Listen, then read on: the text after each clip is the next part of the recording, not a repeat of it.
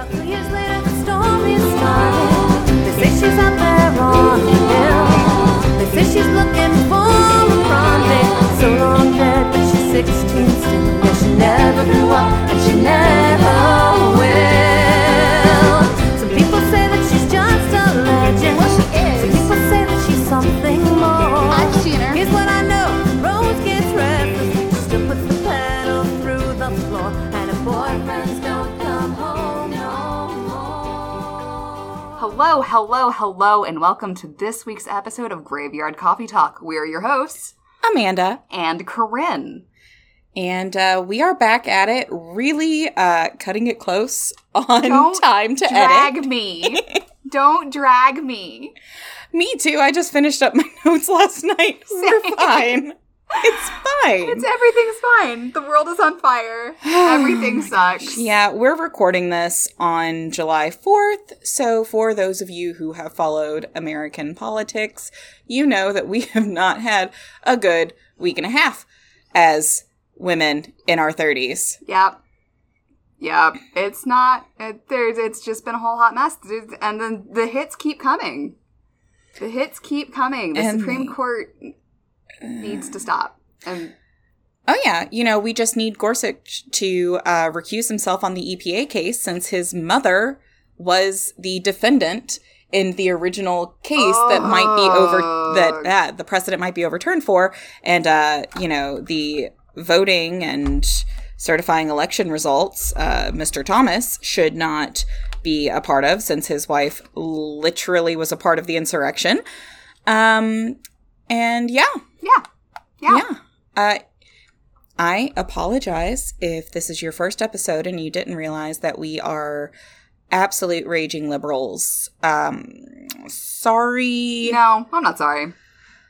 It's only going to get worse from here because I'm not shutting up about it. It's gonna be great. On a more lighthearted note, hey Amanda, what coffee are you drinking? All right. Well, I got an iced Americano with just a little bit of cream splashed in there from our local coffee shop, Sunnergass. We've talked about them before. We've sung their praises. They are just, it's some of the best roasted beans I've ever had. It's really good. I'm really grateful there's a location within walking distance of me. I said walking, and I'm like, that's not right. It's walking. It's walking distance. Yeah, there's that tricky L there that shouldn't be, and I speak English great. Anyway, I am drinking a lavender spice latte, also from Sunnergass.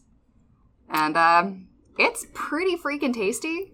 I've had that one before, and it is delicious. I just didn't want that much sugar right now. Oh, I did.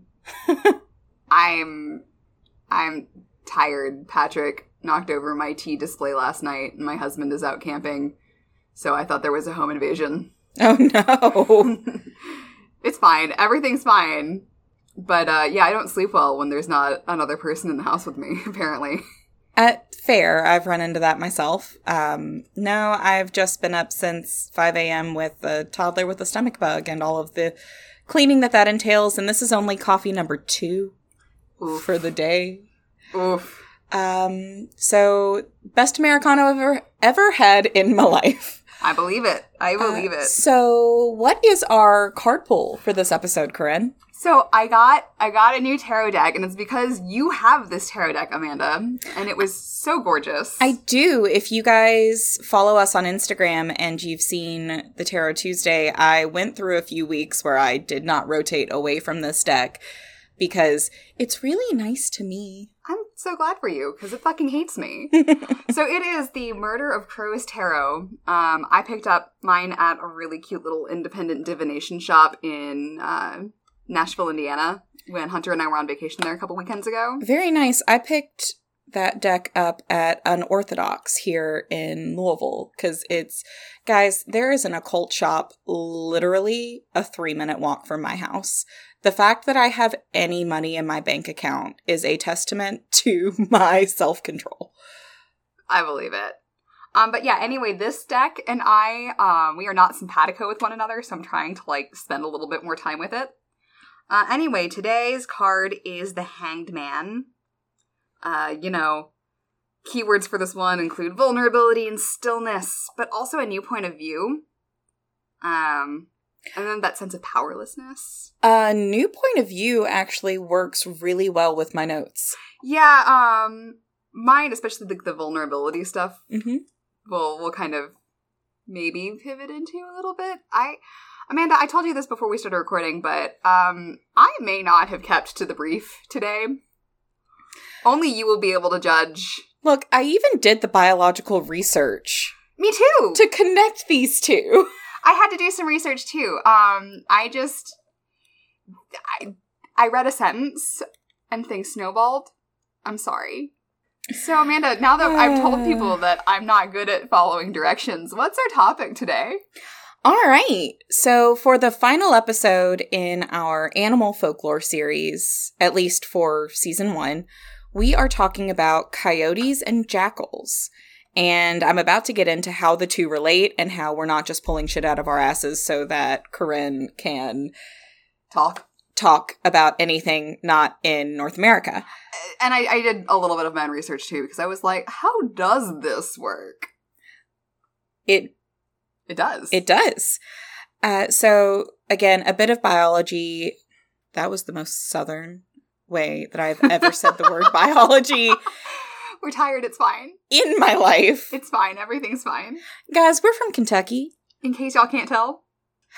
Normally, I do not get that much of an accent unless I've had bourbon, and lots of it. So again, a bit of biology and history before we get into the folklore portion of this segment. The canid family of animals evolved in North America about 5.5 million years ago. So while many different canid species like wolves and jackals and wild dogs left via land bridges, coyotes never left the North American continent. And physically, modern coyotes are closest related to golden jackals amongst the various branches. There's only a 4% genetic difference.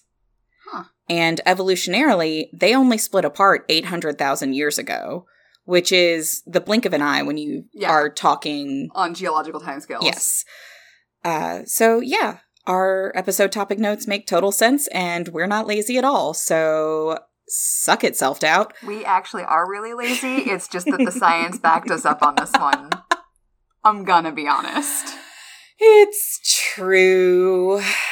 I remember how that planning session went down. You can't lie to me.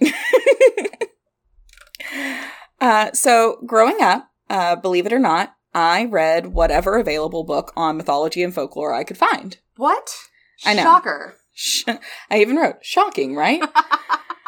And in that sort of zealous research that only a 9-year-old can do, I learned that in Native American folklore, you know, the generic native folklore that definitely is the same across the continent. Yeah, we have like one monolithic indigenous peoples that has no difference whatsoever. Yeah, guys, this is sarcasm. Being very sarcastic. Very. But you find that Coyote is a trickster character a la Reynard, like you discussed in the Fox episode, or Anansi in West Africa. And I imagine, because I know you and I have discussed Coyote as a folkloric figure, I imagine that that's the same frame of reference that you have more or less. Well. I went a little bit older. Sorry. You can take the art history nerd. No. I meant with what you know about Native American folklore. Sorry. I'm dumb, but yes, you are correct. Yeah. Because again, that's what's available in surface level stories that are easy to find. But as we've discussed a few times on this podcast, surface level colonizer retellings of stories are never really accurate. Yeah. Looking further, Coyote as a mythological figure only really shows up in mythology in the Western United States. Okay. And it's incredibly popular amongst the nations that make up modern-day California. Okay. Which, again, all of this makes sense when you understand that coyotes did not migrate east of the Great Plains until the late 19th century. Okay. And in those original myths, for the most part, Coyote doesn't really fit the trickster role. Interesting. He doesn't do anything mean. Mm.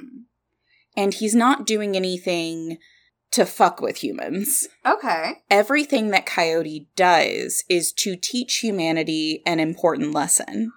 Okay.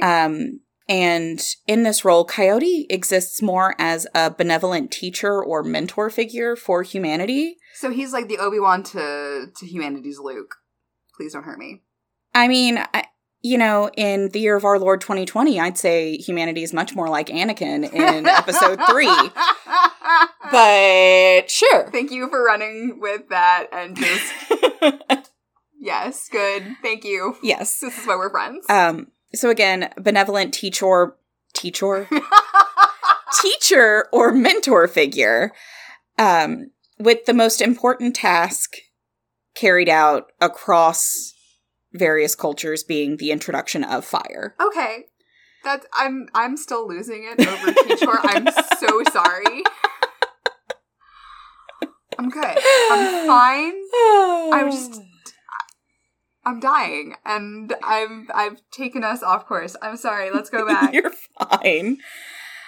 So, because I'm me, I wanted to figure out when and why the myths switched from benevolent mentor to lecherous, spineless trickster, because a lot of the more modern myths about Coyote, like sexual predator, Ew. would not be an inaccurate description. I'm glad I didn't read those as a child, or if I did, it went over my head. Yeah.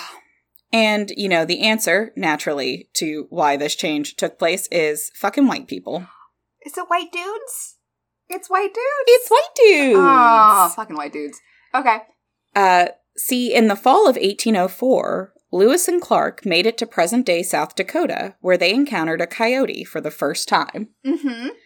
At first, they thought it was a fox, but after shooting one and looking at it up close, they decided it must be some sort of wolf. They named it a prairie wolf, and that's what coyotes were called in the United States for the majority of the 19th century. And fun fact, learning that bit of history while doing this research made certain passages of Little House on the Prairie make so much more sense in retrospect. Yeah, you can see the little light bulb going off over my head right now. I had that exact same moment doing this research. Okay. And it makes sense why the prairie wolves were not as terrifying as wolves were in every other bit of media that mentioned them that I was exposed to growing up.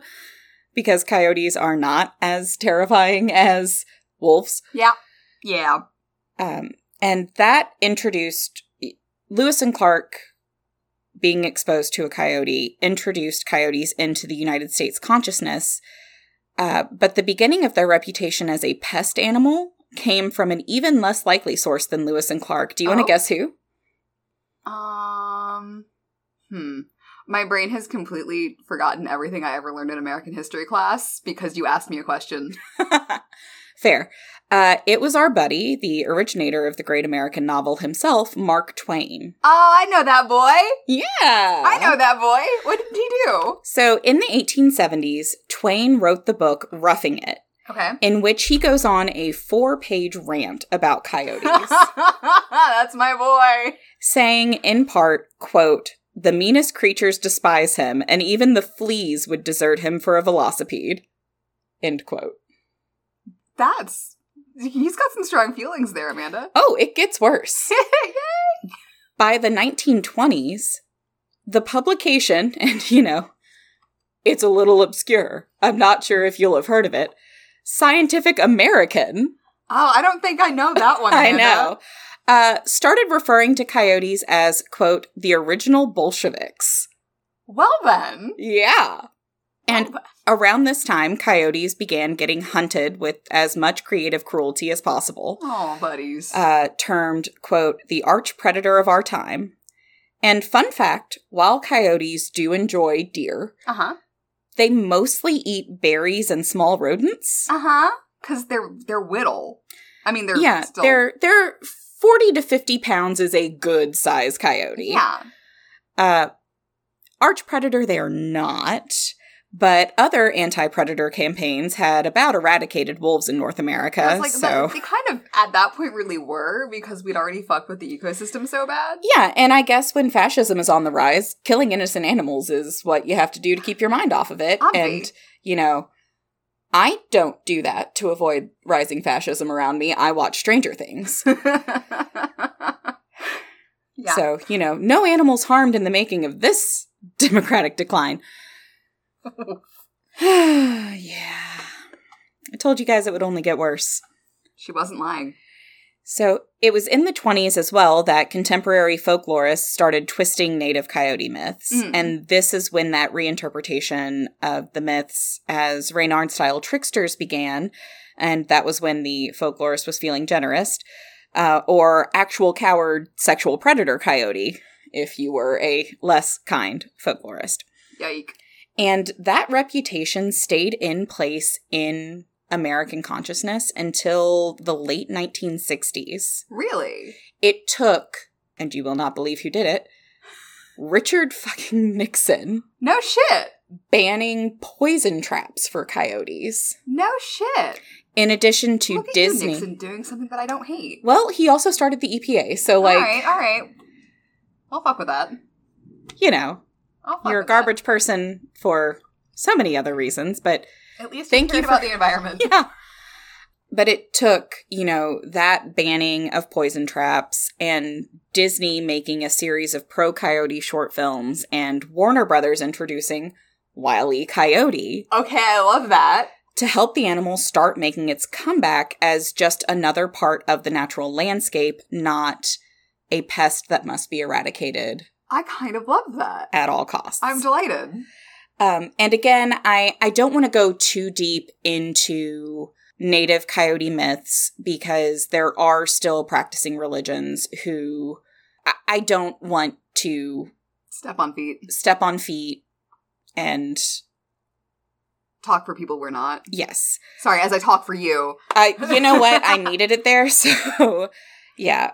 So I'll just do a couple quick facts about coyotes that I thought were pretty interesting and that I think inform a lot of what we see in myth. Okay. So coyotes, while originally confined to the western half of the continent, have now been found as far east as New York and have been found as far south as the other side of the Panama Canal Interesting. Good on them. as of 2013.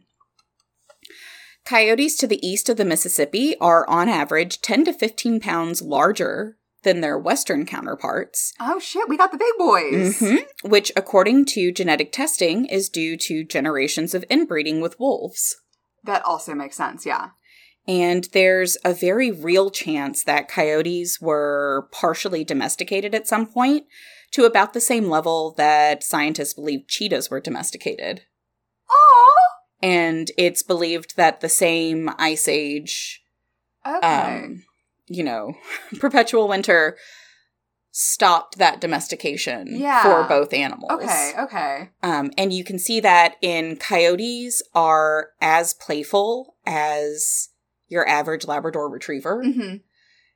They are very docile if Not threatened. not threatened. And then another fun fact that I saw that was just wild to me is coyotes are considered similar. The only other animal that controls how many offspring they have intentionally are humans. Huh. Coyotes, if food is scarce, I could not say that word for a second. It's all good. Is it? Yeah, I have editing. Yes. When food is really scarce, coyote litters will be about 2 to 3 pups. Mm-hmm. If coyotes are living in a larger group, which they will do, if food is really scarce, coyotes will live in groups of 1 or 2 and have litters of 2 to 3 pups. Mm-hmm. If food is plentiful and there's not a lot of predation on them, they will live in groups of up to 10 Okay. as one big family, and the litter sizes will jump to up to 17 Oh no. puppies. My uterus hurts. And that's one of the ways that coyotes have been able to survive just a decades-long slaughter campaign. I mean, it makes sense. Which I just thought was fascinating. And the only other animal that has been shown to control its reproduction in that way are humans making the conscious decision to have kids or not. And Wild. Man, that word, choice. Ooh. That's where I'm going to leave this before I turn this into a podcast it's not. And Corinne, what can you tell us about jackals? I can tell you things about jackals. I can, if my notes load. Scrolly, scrolly, scrolly. Okay, so before I could dig into jackal mythology, which had secretly been my plan all along when we proposed this, I did actually have to double check that coyote's range didn't extend outside of North America. Yeah. Like, that was very important to me. Thankfully, it doesn't. I didn't have to change my plans, nebulous though they were. I did, however, learn that at one point in time, coyotes were sometimes referred to as American jackals. Yes. So that was really cool. They do fill roughly the same ecological niche, and in the grand scheme of things are very closely related, as you previously discussed. Mm-hmm. So that's cool. I learned some new biology things. My mother and my mother-in-law will both be very proud of me, because my mother worked at a zoo. My mother-in-law is a biology teacher for a community college. So, yay! So I will do, similar to what you did, I'm going to do a wee bit of background on jackals before we go any further. Okay. Not a ton, because I'm lazy. Jackals are wild canids, closely related to wolves, coyotes, and domestic dogs. There are 3 main species: the black-backed jackal and the side-striped jackal, both of which are fairly closely related and mostly found in sub-Saharan Africa. And then there's the golden jackal, which ranges through Western Asia, the Indian subcontinent, and into Europe. And here's where I have to drag myself. Amanda? Okay. Little House on the Prairie did, so. So I just read fairly recently a YA romance novel that was set in a fictional version of France, where characters kept referring to a golden jackal frequently found east of the region where they were located. And me, being me, assumed that this was a made-up thing. In my defense, it was largely being presented as some sort of mythological creature. You got a lot of indignant texts from me when I learned that no, golden jackals are in fact real animals. The author was accurate about their range, and I'm still mad at myself about this. There were so many things that were annoying in that book, and to find out that this was actually accurate, I will not name this book because it's not fair, because I didn't have high opinions of it. But I was mad. You will name this book after we're done recording. When we're not recording, I will tell you what book this was, and you can make your own decisions. All right. It is a duology. I will leave it at that. Anyway, as mentioned previously again, in a lot of Western literature, jackals will crop up as trickster figures. And you know I love a good trickster figure. But instead I'm going to go focus on their role in Egyptian mythology. Hell yeah. And buckle up, because we are going for a ride here. My research took a swerve that I was not expecting. Yay, I love it when that happens. It happened.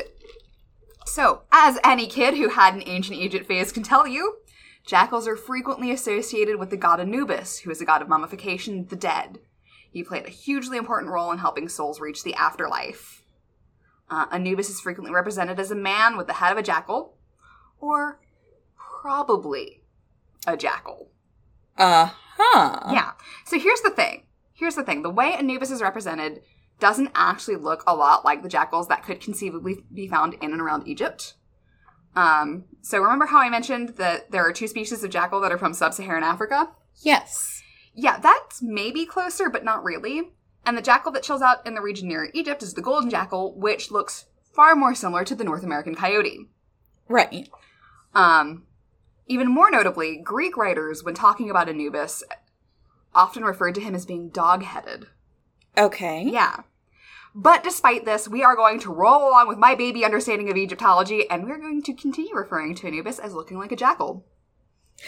I mean, when in doubt, be like the British. Oh, God, that's terrible advice. It really is.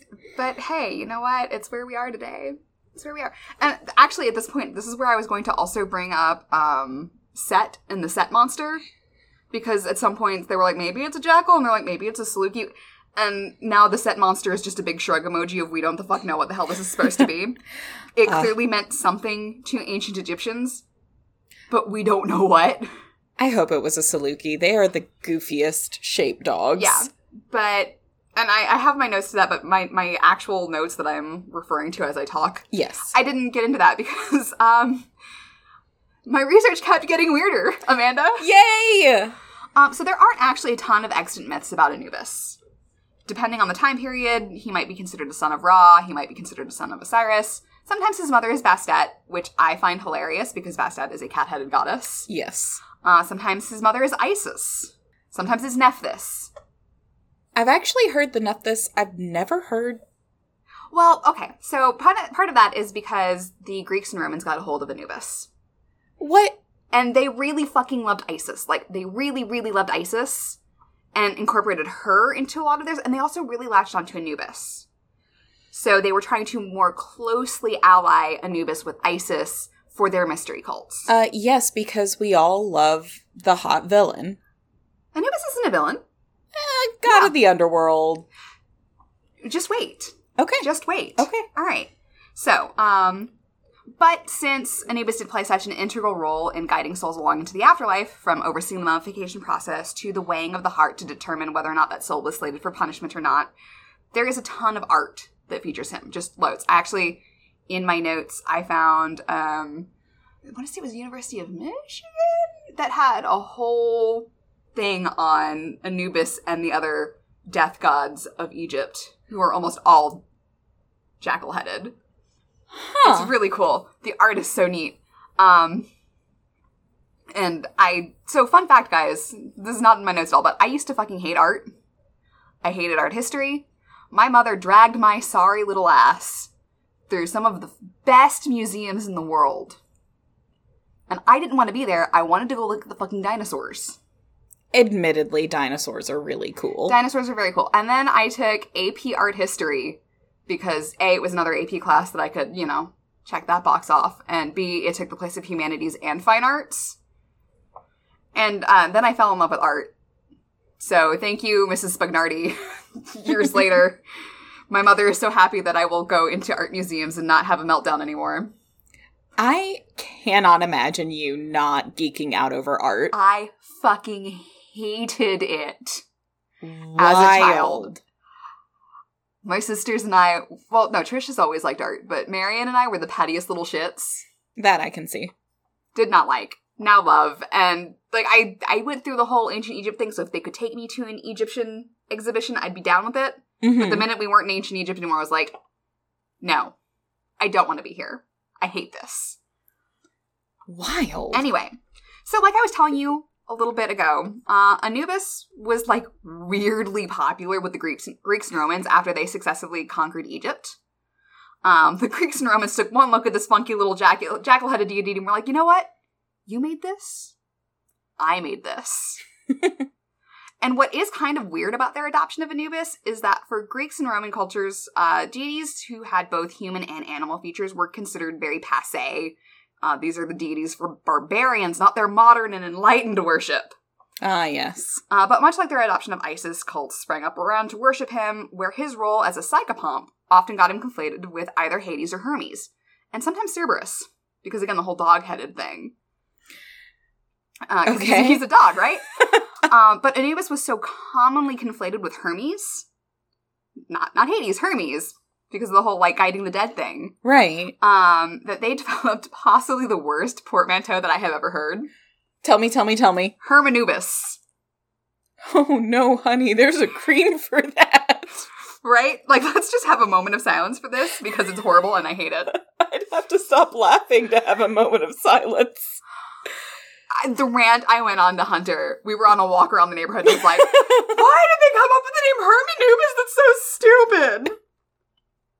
That sounds like you have boils. It's so bad. And so usually what that image of Hermanubis would be a young male god with Hermes winged sandals and a dog by his side. That was kind of how they smooshed the two together, and they could be like, oh look, see, it's our god, we made this. So as I'm perusing this information, very silently aghast at the name Hermanubis, I'm just going to keep saying it because it's so funny, I saw another phrase that absolutely baffled me. To quote the Egyptologist Salima Ikram, Anubis became associated with Charon in the Greek or Roman period, and Saint Christopher in the early Christian period. Huh. And I was like, St. Christopher? That guy we talked about in the Hitchhiking Ghost episode? The same St. Christopher my mom keeps a holy medal of in her purse? That St. Christopher? And the answer is yes. Please expand on this. Yeah. So I linked to one of the articles that I read on JSTOR about it. But in a rough summary, the idea is that A, St. Christopher is sometimes mentioned as having a dog face. Oh. Why is this a thing that I never learned in 16 years of Catholic school? Because you're not supposed to bully, Corinne.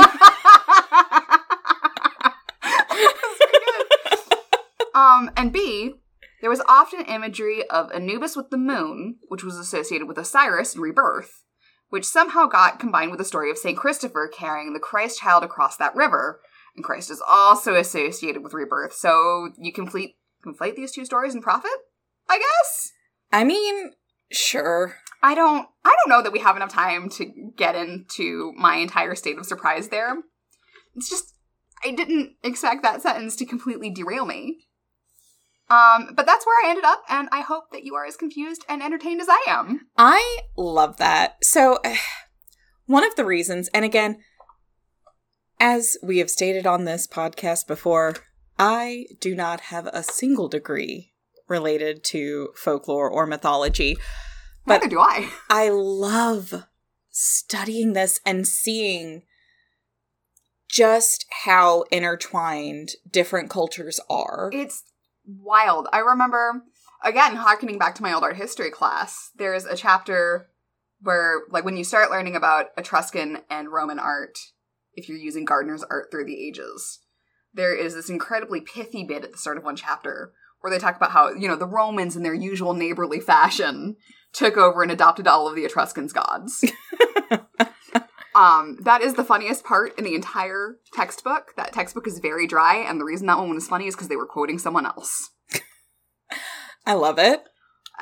Gardner's Art Through the Ages, guys, great art history textbook, very dry. Just go into it knowing that, but you will learn a lot. So yeah, St. Christopher and Anubis. Who knew that I would be hearkening back to episode 2? 3? 2?